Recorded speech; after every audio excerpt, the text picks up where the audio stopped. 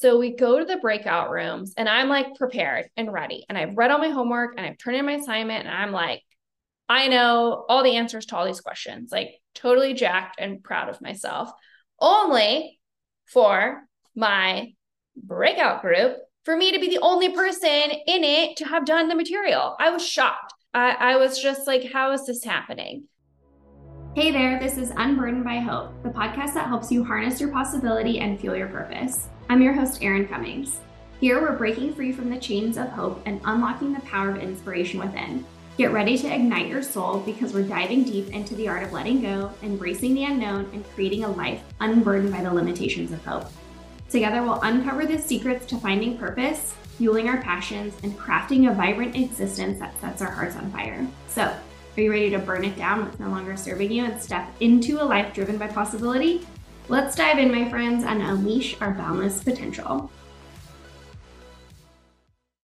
We are at lucky number 13 podcast. Oh my God. Like BFD, we made it this far. Welcome to podcast number 13. I have official school is well underway for myself and my kids. Yeah, it's more than I expected. It's a little more than I expected. But I will say, recently I have learned quite the lesson in just a concept that I learned in yoga and that I've taught in yoga, but I found it interesting that it came up here. When I teach a yoga class, I don't actually teach a ton of like quote unquote philosophy. While I do focus on like saying the pose names and it is definitely more like workout movement focused, I do try and incorporate some yoga philosophy throughout the class, but I just say it in a way like I'm speaking to you and not like I'm reading from ancient yoga texts and saying all of the jargon and even like incorporating Sanskrit. And I know that that's kind of like that can be like, it gets a little dicey, right? Like when we have stuff like that. But I just feel like it's way more digestible for like us to actually put into our lives, but it still has that backbone of yoga philosophy.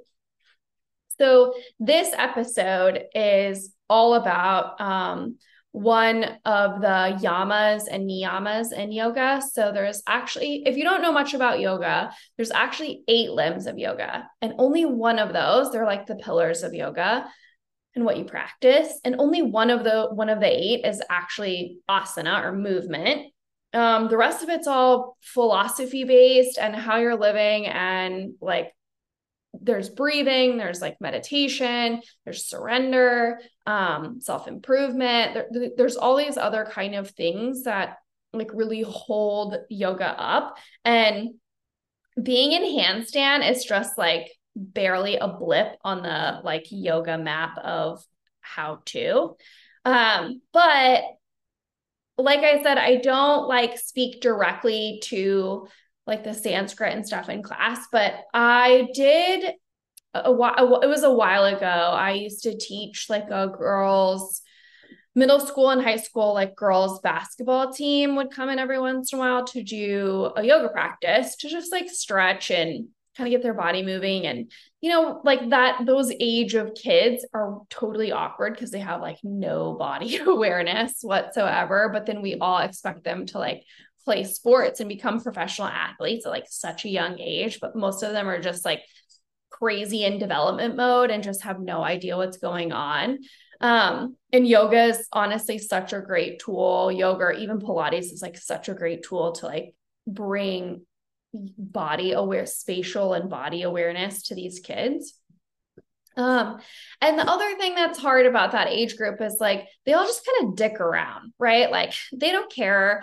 They're too cool, they're too whatever. And like they had to be there, right? So I usually tried to make it like a fun class. Like I get it. I was that age at one point too. I would try and make it fun and like make it interesting and make it like a learning coaching experience for them. not just like a frou-frou yoga class. So like, especially in that aspect, like me telling them about yoga philosophy and the Bhagavad Gita is just like, oh my God, it's a total snooze fest for them. So if I can put it into more digestible, understandable words and language, like it definitely comes across a lot better. So we had kind of gone through class and, it's like any other classroom with kids. Like there's the really chatty one, the one who kind of just like leads the pack, but also doesn't make great decisions, but she's definitely like the cool one. So this type of person, girl, was like obviously in the class and she dicked around and it's fine. And I don't care, like whether they paid for it or their parents paid for it or the coach paid for it, like they were in class, they showed up like, hey, let's just participate. So we get to the end of class. And like I talked about last week, like we always end in Shavasana. And at my studio, we put cold lavender towels on everyone's head. It's a nice little perk of the studio. And some people really love it. And some of these girls like really loved it as well. Well, if you're not expecting it or used to it, or if you get very uncomfortable, I don't know if y'all know, like when you get really uncomfortable, there's like the uncomfortable giggle and the uncomfortable crying. It's like kind of the same, it comes from like I think the same area of your brain, and you just like do one or the other. I usually get uncomfortable and giggle. But yeah, some people just like, I'm sure you know these people that just like start bawling and you're like, what is going on?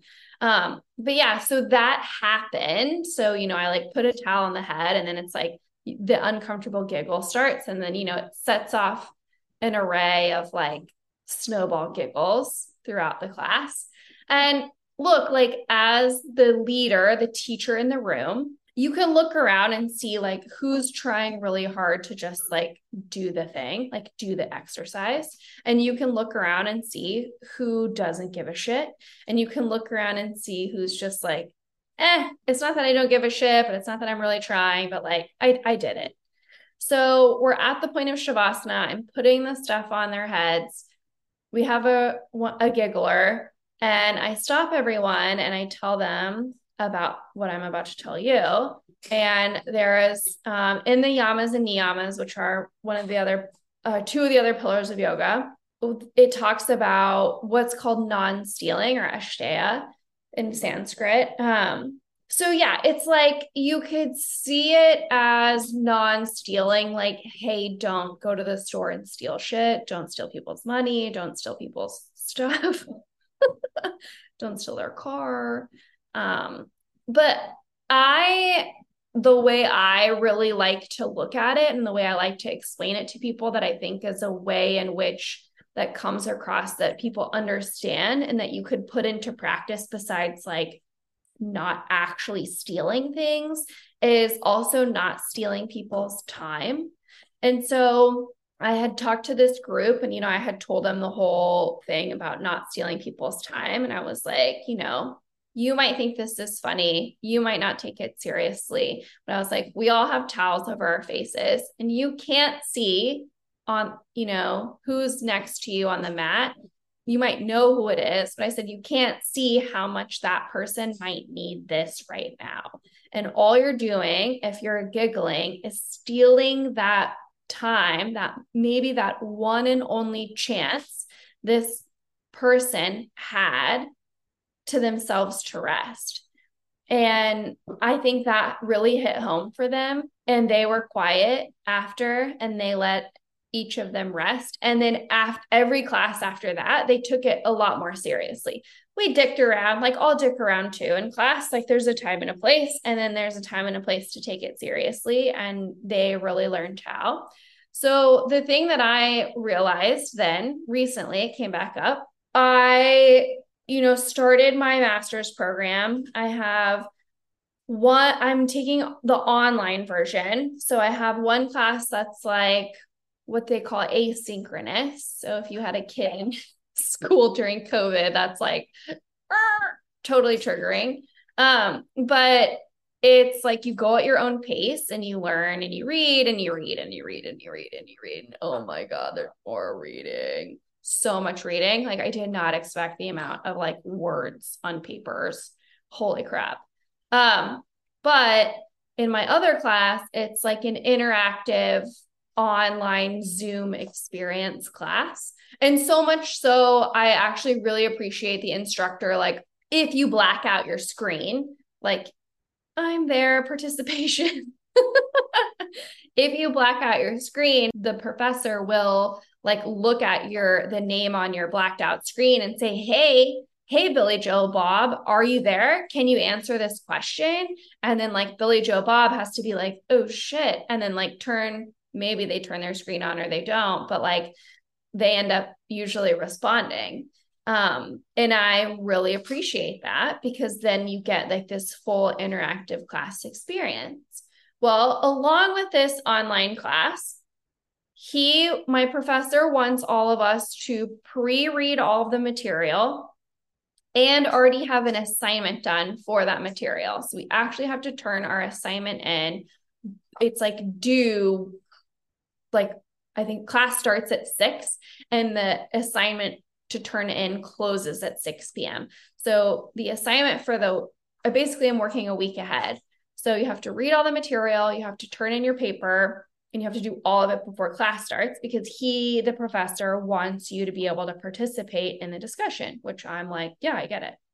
So we are rolling with class and the breakout rooms, like I get it, like breakout rooms, like, oh my God, do we have to do breakout rooms? I get it. But it's an interactive experience. It's a way to break up the class. It's a way to get people to know each other, especially in an online atmosphere where like there's not a lot of connection. I mean, I totally, totally get it. So we go to the breakout rooms and I'm like prepared and ready. And I've read all my homework and I've turned in my assignment and I'm like, I know all the answers to all these questions, like totally jacked and proud of myself. Only for my breakout group, for me to be the only person in it to have done the material. I was shocked. Like I was just like, how is this happening? So of course, because they didn't read anything, then I have to give a synopsis of what I took away from the reading. And then we are supposed to be analyzing, it was a case study. And so we're supposed to be analyzing this case study together and then asking these like pointed questions. And we all know that like, we're going to go back to our regular classroom and our professor is going to be like, all right, team, whatever, what's your response? And so I just told all of them, I was like, I'm answering this question. It's just like, these are the answers. This is what you'll say if he calls on us. And if it's wrong, you can tell him that you didn't read the material and you got the answer from me. Like, I was just like, what the hell? I have this mentality now. Like I didn't when I was an undergrad. Like I didn't care to read or honestly even go to half of my classes for like the first year and a half. Until my husband was done with school. And then we moved in together and then he made me go to school. I'm a solid like B student. Okay. Like, and I'm happy with that. Like I appreciate the potential for growth. But I was so bummed. Like I felt like they were totally stealing this experience from me. And because they were unprepared, like, why not? Like I'm paying all this money to go to grad school and I want to get something out of it and I want growth and I want to push myself.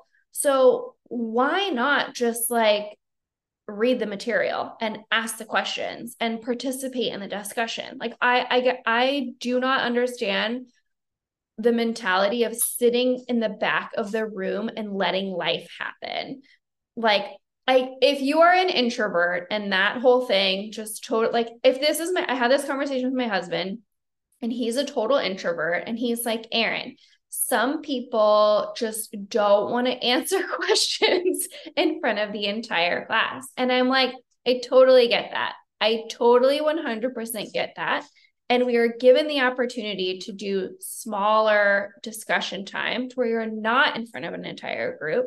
And then you can showcase that like you at least read the material and had something to contribute. And then when we get back to the big classroom, let someone else take the lead on answering for the group, but like at least you participated, at least you read the material, at least you came to class with some sort of frame of mind of what we were talking about and what we were discussing.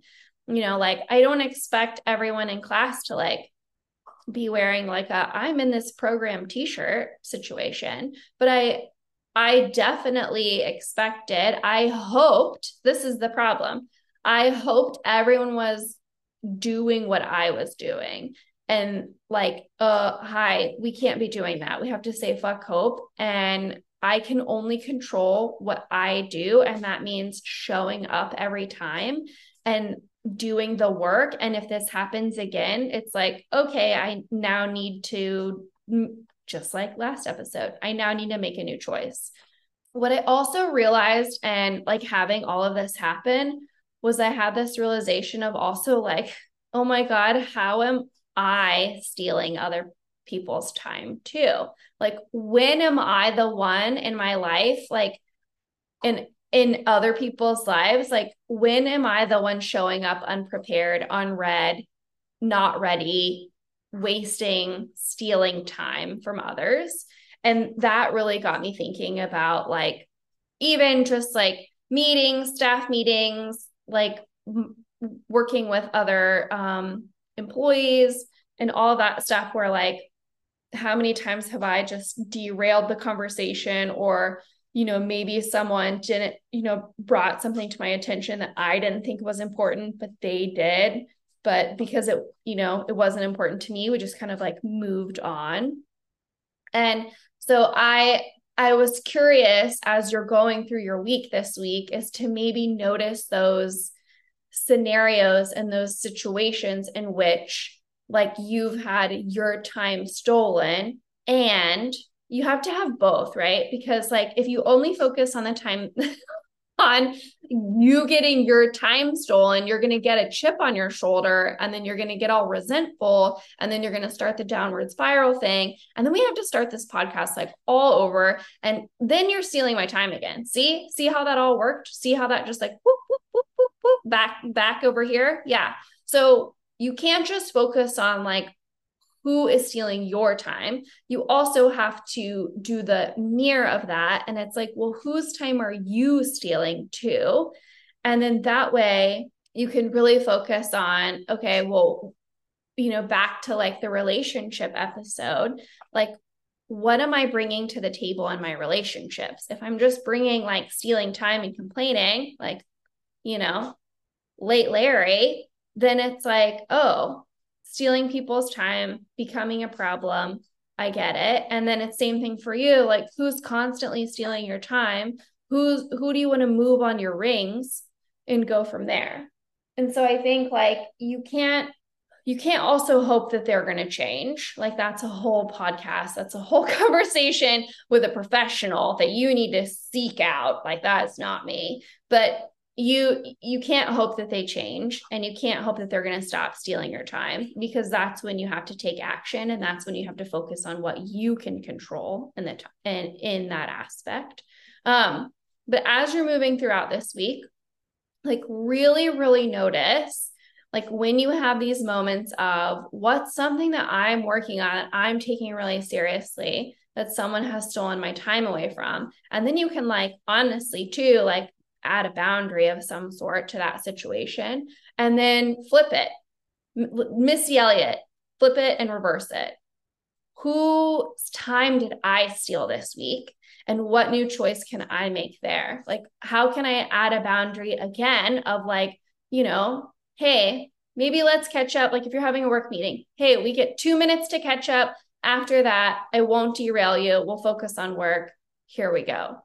My ADHD, I mean, like us ADHD people, we derail any chance we get. So anytime that someone could like give me a hard boundary of like, you get 2 minutes and then we're work talk, I'm like, got it. Thank you. But I think it's really important to make sure that you're noticing like the duality and not just only focusing on woe is me getting my time stolen. So as you're moving through this week, your intention is to notice the time and notice who's stealing your time, whose time are you stealing. Ashteya, non-stealing, that's yama niyama from yoga. You can Google it if you want to learn more about all of that kind of stuff too. But I thought it was like a good kind of reminder for me this week of like, I had just gotten so irritated of like, I can't believe these people aren't participating like I would. And then I was like, oh yeah, Erin, like how many times have you stolen someone's time this week too? So I will quit stealing your time. I will let you get back to whatever you're doing. Thanks for spending time with me. I do really appreciate it. I would love to hear how these podcasts are going, how they're applying to your life, like what key takeaways are you getting from them, and stay courageous, capable, and strong. And I will chat with you next week. Thanks for listening to Unburdened by Hope. Go to your favorite podcast app, hit that subscribe button, and leave us a review. If you got something out of our show, I'd love to hear from you. Send me your favorite takeaway or any questions you may have to info@erincummings.com. You might even just hear the answer in a future episode. Remember, you are capable, you are courageous, and it's up to you to create what's possible.